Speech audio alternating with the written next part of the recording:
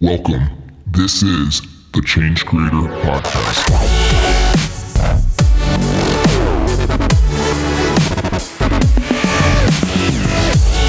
Hey, what's up, everybody? Welcome back to the Change Creator Podcast show. If you missed it last week, we had an incredible interview with Joel Solomon. He has been in the impact space for over 30 years. He's an impact investor, and he shares all his strategies, insights. What does he look for from entrepreneurs? But also his experience of 30 years shares a ton of valuable context about the trends and direction of the impact space that every entrepreneur can benefit from. So he was also the cover story for the February edition of Change Creator Magazine. Between the interview and that feature cover story, so much good content, guys. So check that out. You're going to get a lot of good insights there. Today's guest is Brian Hill. He's the founder of a company called Edobo. They are on a mission to disrupt the prison industry and help everyone connected to incarceration build better lives.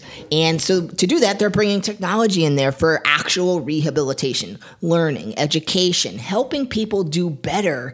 And so they're making a major difference, and they've raised over $17 million in funding because this idea is so big and powerful and important, obviously. We all know, this prison industry is a little bit challenging. I use the word a little bit, but actually a lot.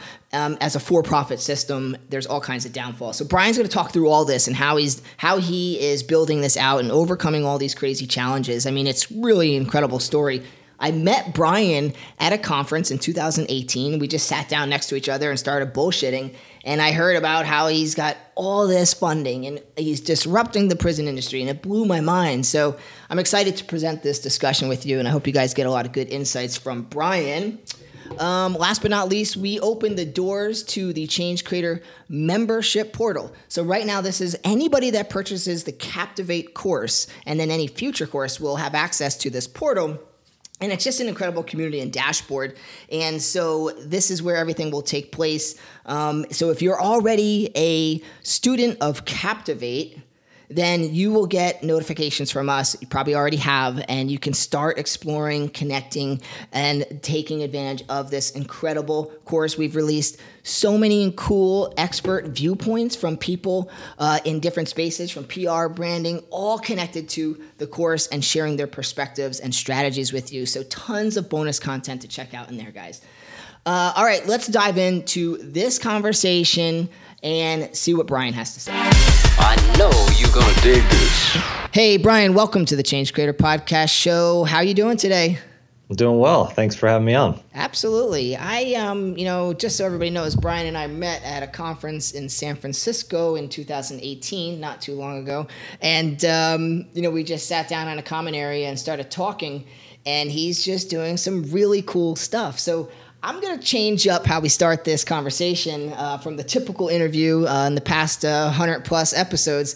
And I'm going to ask you first, what are you doing right now? What are you working on? So right now, candidly, we are pulling in some additional funding for raising a Series B so we can invest a little bit more in the technology that we're developing to improve the way in which criminal justice works in America. So a little bit of fundraising and then working in a few jails here on the West Coast. Awesome. All right. So now let's work our way up to that. So, I guess, first of all, where did this idea come from? I mean, it's a huge issue, and you don't hear enough people tackling this problem. I always thought about the prison system and just how messed up it is, right? And I'm sitting there thinking, these guys sit in a cell all day. We're not preparing them for anything. There's no quality of life or education. So what brought this idea to you? And if you could take us through that would be great. Yeah, no, it's an area of our country that is significant. I mean, 70 million people with records in America, and yet so few people at the same time, I would say, have with the ability to really make differences, make change in the space, or desire to make changes in the space. I have been able to sort of step up and try to tackle some of the issues, and it's so complex as well. But I sort of got introduced to that complexity at an early age. My father taught college courses in Folsom Prison in California.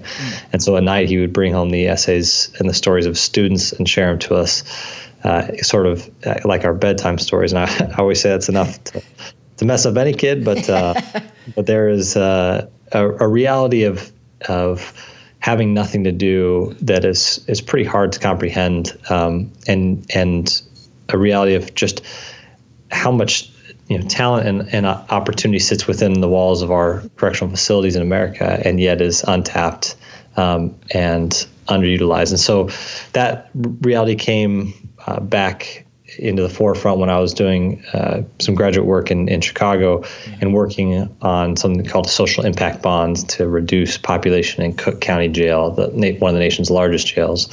And spending time back in the jail again, 9,000 guys sitting around watching Jerry Springer, you realize very quickly, like, what are we doing? Like, this makes no sense for anybody. And so we got to work. We realized we could, if there was a way that we could scalably and meaningfully bring daily access to rehabilitation and educational training and programming and treatment, then by all means we should do that. And so that's what Edovo has set out to do. Yeah, that's incredible. And I was pumped to hear that you're working in this space because of all these reasons. And, I always would say to people, I was like, the human mind is like the greatest untapped resource still today. And you're right. And you have all these people in there and we don't know their backgrounds, and, people are born into terrible situations, and, you get in trouble, and it's like you're in a place where now you're not getting any help to improve. And so it's no better for them or us, at post release. Right. And isn't there you have any idea what the current percentage is for people being convicted after they're released? Yeah, the metrics kind of go across the board, depending on how you look at recidivism. But recidivism is that sort of number that a lot of people talk about. I think it's just because a word most people can't even pronounce. But the percentages are definitely above 50% across the nation, and oftentimes reaching 70% or higher. Jeez. And so it is. So the return on our investment for putting people in prison is clearly underwhelming, and so it begs the question: what are we doing with this time of a literally captive audience to help drive better outcomes? And and in all reality, it's one of the fundamental flaws of the prison system is that we've never really realized, we've never determined as a country or as a state why we incarcerate. Is it for safety? Is it for punishment? Or is it for rehabilitation? And not knowing that answer and throwing it in a very bureaucratic system means it's just going to get bigger and more unwieldy. That's interesting perspective. I never really thought about that, actually. Like, what is the purpose? Everyone's going to say, well, because they're bad people and they got to be off the streets. And, but really, is it rehabilitation? That's a really good question. So I love the idea. I think it's much more positive, right, to think of a solution of rehabilitation, especially when possible. Do you find that there's forces in the space, you talked about bureaucracy and stuff like that are pushing back on you?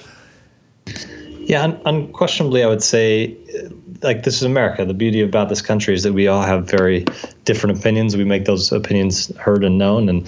And again, those three, sort of themes that I mentioned, rehabilitation, punishment, safety, are all reasons why if you go into a single facility and you ask different staff members at that facility, you'll generally get those three answers within the same facility. So absolutely, I think America is split across this one. And interestingly, I think we all want all of those things is at the end game. I mean, no one who wants rehabilitation doesn't want safety. They just see rehabilitation as a path towards greater safety. Yeah. No one who wants, I would say punishment may fall a little bit outside the realm, but I think even within America, we're a land where we do believe in justice. Yeah. And I think there's a tendency sometimes, even on the advocacy side, to oversimplify the complexities of the challenges that happen in criminal justice. I mean, if someone to give someone's civil liberties greater credence than in others is the challenge, and that's why you see people fighting for these what they would consider civil rights in getting people freedom, and yet if those people go out and harm people and take and inhibit others' civil liberties, then we're no better off. So it's an incredibly complex issue, and I think that's why very little has been done, because they are not simple answers. And anyone who comes to this space with simple answers, like or simple or single issue answers, clearly hasn't either spent enough time in the space or hasn't been intellectually honest enough to realize it's deeper than that. Yeah, it is complex, God, and the more you talk and say these things, it opens up even more complexity in my mind around the issue. And, I see on your website, it says here, every year 12 million people in the U.S. will see the inside of a jail cell or prison cell. Is that 12 million new people? You have a lot of repeat offenders. There's 11 to 12 million people cycle through jails and prisons. Some will make it to a prison. Some will make it in for an hour in a sort of a drunk tank. But those are people who are clicking through the system, and with that comes oftentimes a record that may then affect them for the next 10 years. So yeah, it's a rotation that you're seeing. Yeah. Well, I'm a huge proponent of I love studying like human behavior and things like that. So the idea of taking a first step, bringing education, and we're going to just dive into how you're doing that in a second, into these prison environments, it's starting to change the dynamic of that environment, right? And if the environment is shaping the behavior of people, then these are the types of steps you start taking to change the behavior of people. So tell me a little bit about how you started, because you obviously have a huge educational library, right? So you had to build that. Like, how do you start building this business and getting it off the ground? Like, where did you begin? Yeah, so when we first started, again, it's a challenging space to enter. We today, and we'll may get into the details of this, but today we are a content creator and curator. We are a LMS and software developer and provider, including security features. We are a wireless network installer and maintainer.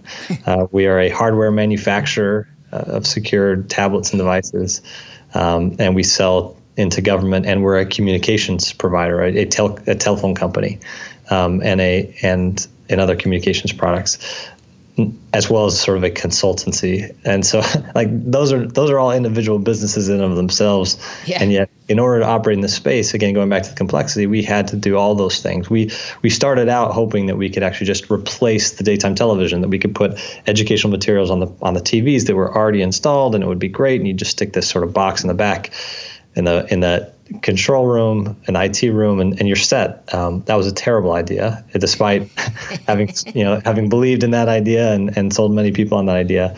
It didn't take more than 5 seconds, literally 5 seconds in the room when we turned the TVs on for the first time with that educational programming to realize just how off we were. Yeah. And so we had to individualize the learning, and we had to we did that through secure tablets. And so now, like I said, we install wireless networks that don't exist in most correctional facilities to bring connectivity, secure connectivity in, and open up a private cloud where people can engage with this Edovo platform, this incentive-based learning platform. Right. And yes, it's tens of thousands of hours of content, and it's dynamic, and it's video, and it's audio, because there's literacy challenges and other things, and it rewards them for the engagement, and it's nudging them along the way.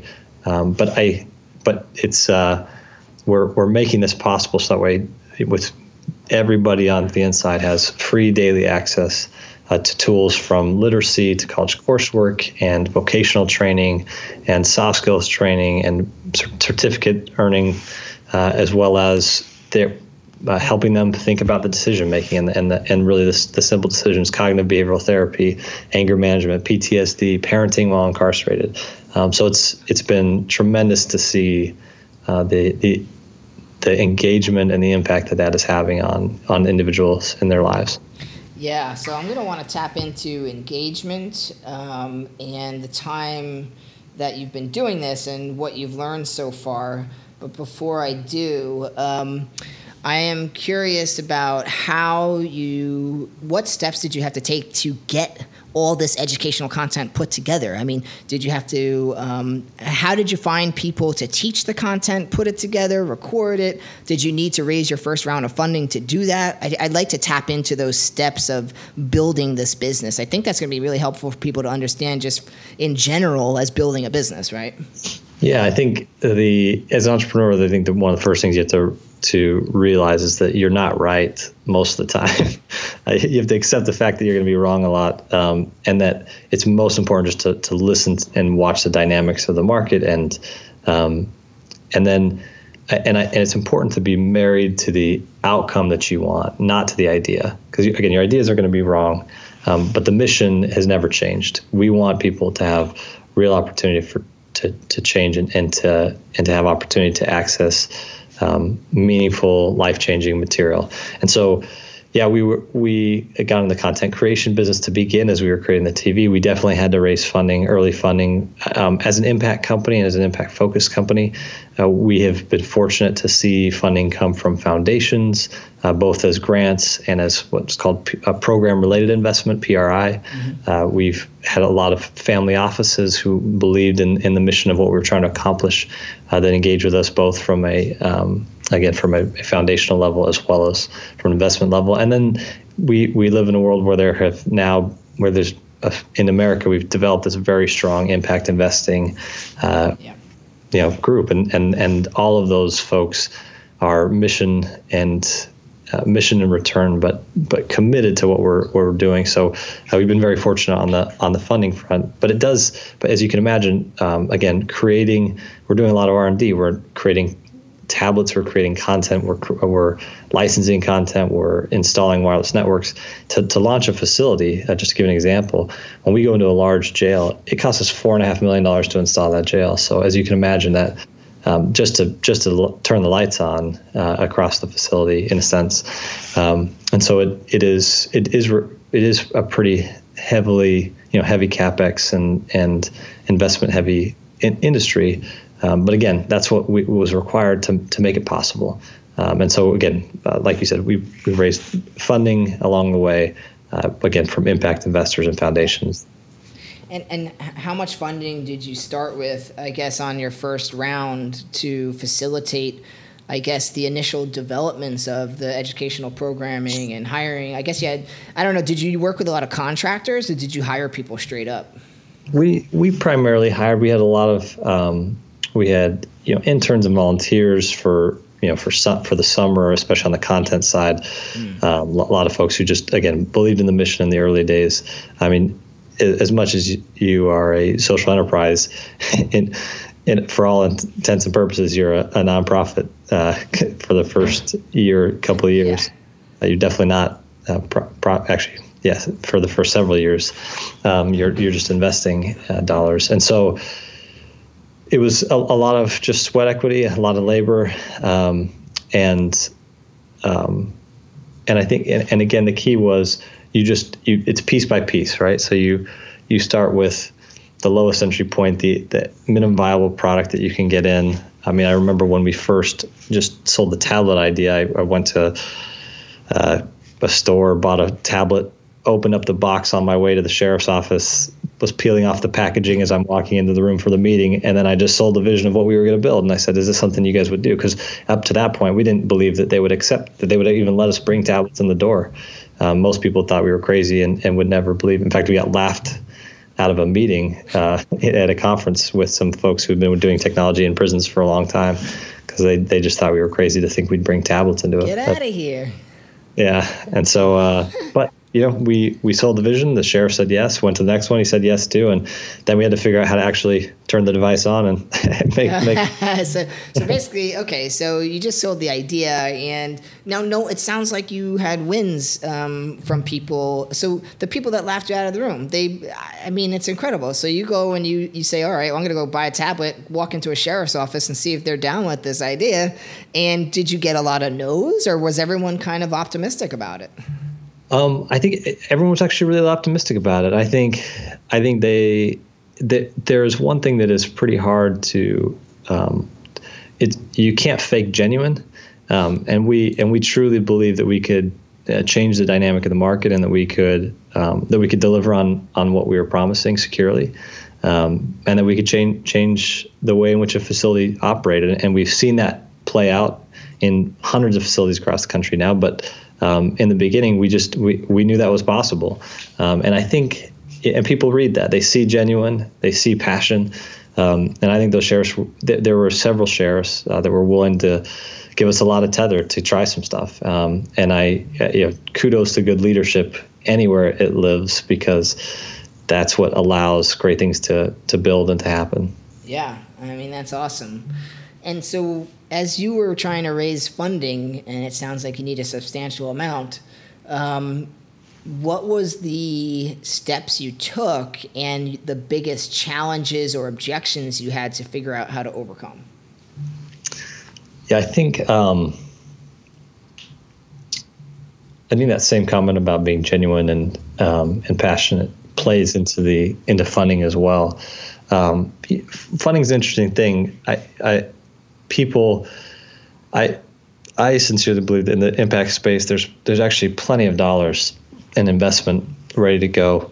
It's really hard to find real businesses and real opportunities that will drive the impact that we want, and will be sustainable. And so we fortunately had a model that we believe could do both, and we were very quick to pivot. So we raised small amounts and continuously raised small amounts, and we've I guess officially done 4 or 5 rounds of funding, but all pretty small dollar amounts, because we just wanted to keep going. We wanted to prove it out, and that's it's a philosophy and approach we took. That's not necessarily what everyone takes, but we took chunks of change along the way and said, "Hey, let us prove it to you. Give us a little bit. Let us prove it to you." And that allowed us to sort of adapt and change as we went along. One of the things, yeah. So I mean, it was I think, and as far as objections went, we were stepping into a market that the reality was no investor knows anything about this industry, and so it was a unique time because we pretty much had to educate them about the industry, and then they had to trust that we were educating them properly, and I mean, to this day I believe we were, and we were always being genuine and honest in that approach. But they were pretty reliant on us for both the information on the industry and whether or not this would work and how it would work. And so we really had to forge our own path in that.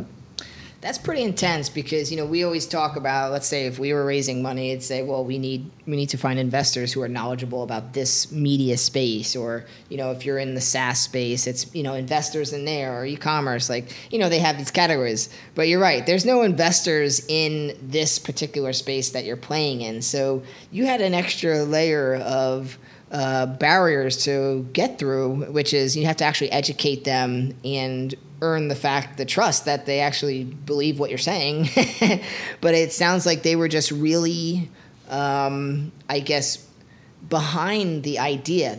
I think most people see the problem with the prison system, but they don't have solutions. And to have someone bring a solution up like this probably was very exciting for people.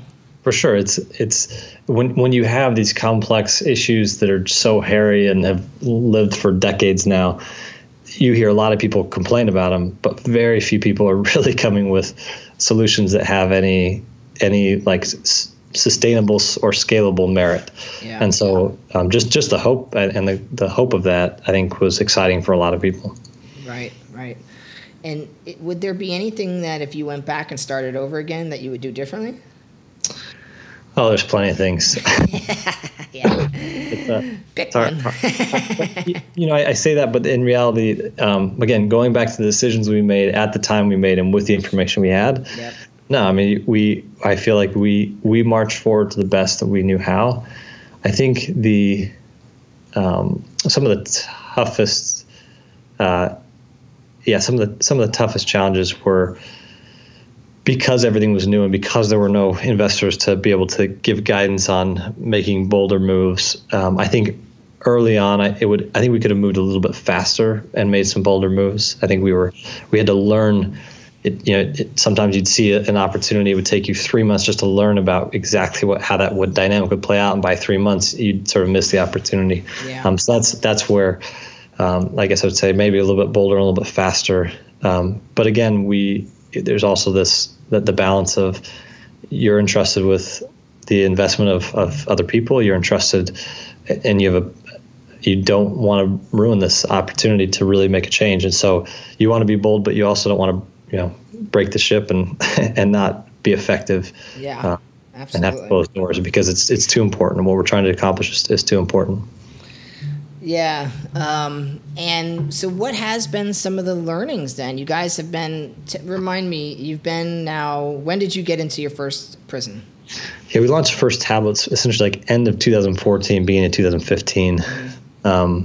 So it's, what are we, 3 years now, I guess? 15, 16, I guess maybe that's 4 years now. Yeah, you're hitting 4 now. Yeah, so and it's been great. We've reached well over 100,000 people across the country who've been incarcerated. We're doubling in growth year on year in the number of people we're reaching, and most importantly, like we feel like we have the sort of the marching orders to go and rapidly scale at this stage, and that has taken some time to put all those pieces into place. I think one of the key learnings that is is a learning that goes across all fields. Is again, I talked about getting married to the mission and not the idea. But another key learning is just that the problem that you're actually trying to solve for oftentimes the problem that you have to solve for is not the problem you thought you came to solve for. So again, we wanted to make education possible freely. And there's a lot of ways to do that on a micro level. There are programs and volunteers that go in and do that.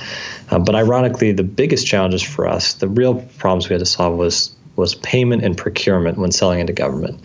And when you think about, a company like Pearson, a lot of people give Pearson a hard time for not having necessarily the best material or caring about the content and the learning outcomes. Yeah. But the truth is, what they've figured out very well is how to sell into education.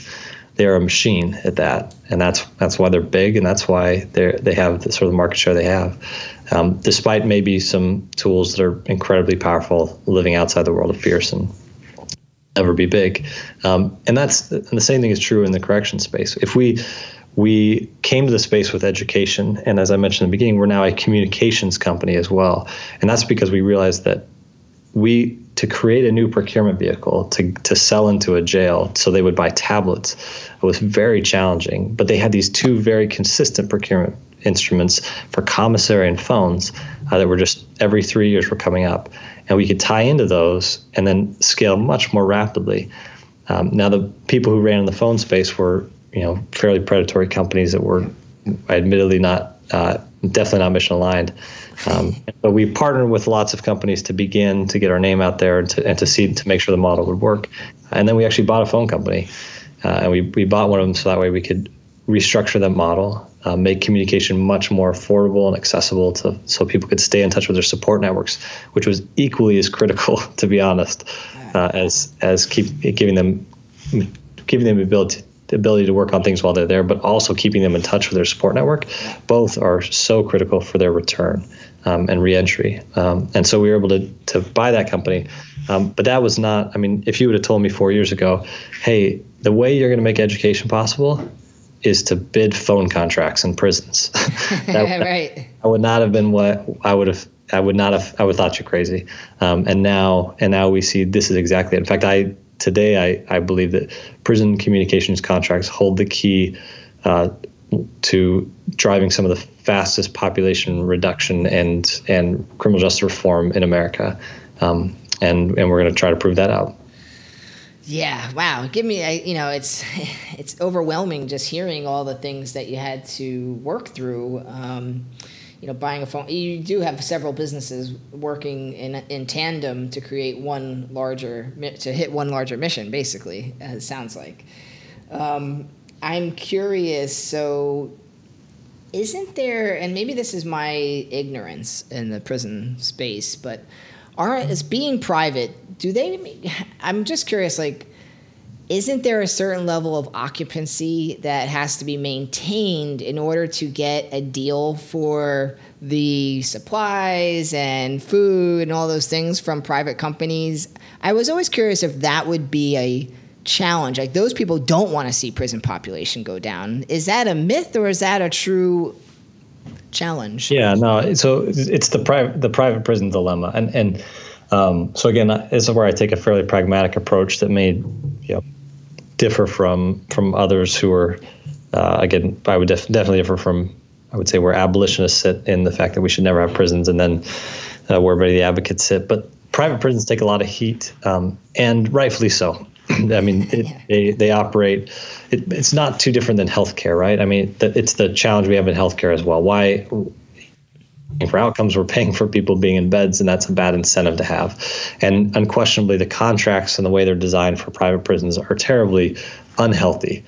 Ironically, if you design those contracts properly and put the incentives in the right place, they actually, private prison companies theoretically have a much stronger position to move faster and make changes quicker than the public. So the other thing that's really important to note is private prisons make up about 6 to 8% of the total corrections prison population. Okay. And so they're really, in a sense, significant in the fact that the way in which, again, they operate is not good. And it's sad that they're actually oftentimes worse than the public prisons, just because it's like, come on, if you're going to be good at one thing, like, try to be good at that. Yeah. So it has played out very poorly, and they are not the best actors for sure. But the public prisons, again, people fail to recognize they have all the same incentives. I mean, prisons are built in small towns. If you shut down a prison, you've shut down a town. You've destroyed the jobs package that some congressman or state senator built 20 years ago. Every one of those elected officials wants a prison in the very corner of their district. It's a jobs package, and it's unhealthy. So the incentives to lock up more people are sadly there to a great extent in the publics and the privates. And so I don't think that there's a significant difference. I think there's a real opportunity on both the state and the private level to make significant changes in just how we contract and how we view the purpose of what prisons can do. So. Yeah, I mean, it can almost change the role of the jobs, right? I always hear people saying things, just as an example, we can't just get rid of, the oil and fossil fuel industry because all those jobs, and that argument drives me nuts. I get people need jobs, but geez, and I always think, well, if we're leaning into the clean energy space, just like we may lean into more of a rehabilitation and caretaking space where we educate and get people back into society, they can have jobs in that role. So it's like taking people in the fossil fuel energy and putting them in roles where now they're working towards the clean energy sector instead, and we teach them and they take those jobs. So I don't know if that's a fantasy or not, but it seems like that would be the natural transition. Yeah, we surely don't make that argument in the drug world, right? No. Why we can't get rid of drugs? All those corner, all the guys selling drugs on the corner. What are they going to do? Where their job? We don't. That's the last concern that we seem to have there. We impose that concern when we don't want to see change that needs to happen. And so again, I think there are lots of models. I mean, if you just think about a prison model that incentivizes decreased recidivism or incentivizes attainment and progress on them and lower risk profiles upon exit. Just that simple change, and if you associate payment with that success, you change the dynamic overnight. Yeah. But we don't. Instead, we pay for beds, and it's crazy. These are the frustrating. This brings out the activist in me. Gets me inspired. So anybody listening, I mean, this is a space that needs a lot of thought. And it's definitely not easy, but obviously, Brian, you've had some great success, and you're basically trailblazing here, and really disrupting the space in an incredible way. And it sounds like, to me, I realize there's been a lot that's been put into it, but as you're setting this foundation, buying the phone company, getting tablets in prisons, that's just the beginning. I can see in a complete evolution that continues in the space as you're just starting this right now, it seems to me. Yeah, unquestionably. And that's why I say, again, for as odd as it sounds, I believe prison phone contracts hold some of the greatest keys to restructuring the way criminal justice works in America. Awesome. And my last wrap up here is going to say, and I know you probably have a million things you'd want to share here, but I'm always curious, like, what do you think has been the most important or valuable step or idea that you've had that has helped make this possible? Like, if there was one piece of advice you might give somebody from all your experience who's interested in the mission and impact space, whether it's prison or not, just something that you found valuable building this business as an entrepreneur. Yeah, I guess if I'm thinking about this the impact space specifically, I guess I would encourage entrepreneurs to embrace the complexity because again, there are not simple answers to these questions, and it just is. It's really frustrating when I hear things that they get too oversimplified. They're complex issues, and you have to embrace that complexity, and then think modularly. Because if you try to solve it all, you will precipitously fail. Yeah. Because it's too hard. Like you're trying to solve an incredibly dynamic issue that is multi-layered, and so create a solution that is scalable but modular, so that way the next entrepreneur that comes along, or the next impact, foundation or even nonprofit that's there can tie into what you're doing and add that next layer of complexity, solve the next layer of complexity. Or once you create scale, then you can start tackling the next layer of complexity. But embrace the complexity, think modularly, and be okay in the short run not solving everything. Yeah, I think I would tie that right into, stay married to the outcome, right? So if you stay married to the outcome and you tackle a complex problem, it's okay if you have a unique business model that is, like you said, modular, right? Because it's complex. It takes a multifaceted approach. And I guess to your point, it's kind of like just take each one like one step at a time and based on, I guess, priority or something. But I think it's smart. And I feel like people get so wrapped up in having a certain type of business model. And I think especially in the mission space, you're going to have something unique. It's okay to be different. Complex is probably going to be just part of the experience. I love your answer. So I think it makes sense. And people run away from those things and think they're doing something wrong if it gets too complex like that. So I love the modular approach and stay married to the outcome. That's huge. You bet. All right, man. Well, I appreciate your time. I want people to be able to just learn a little bit more.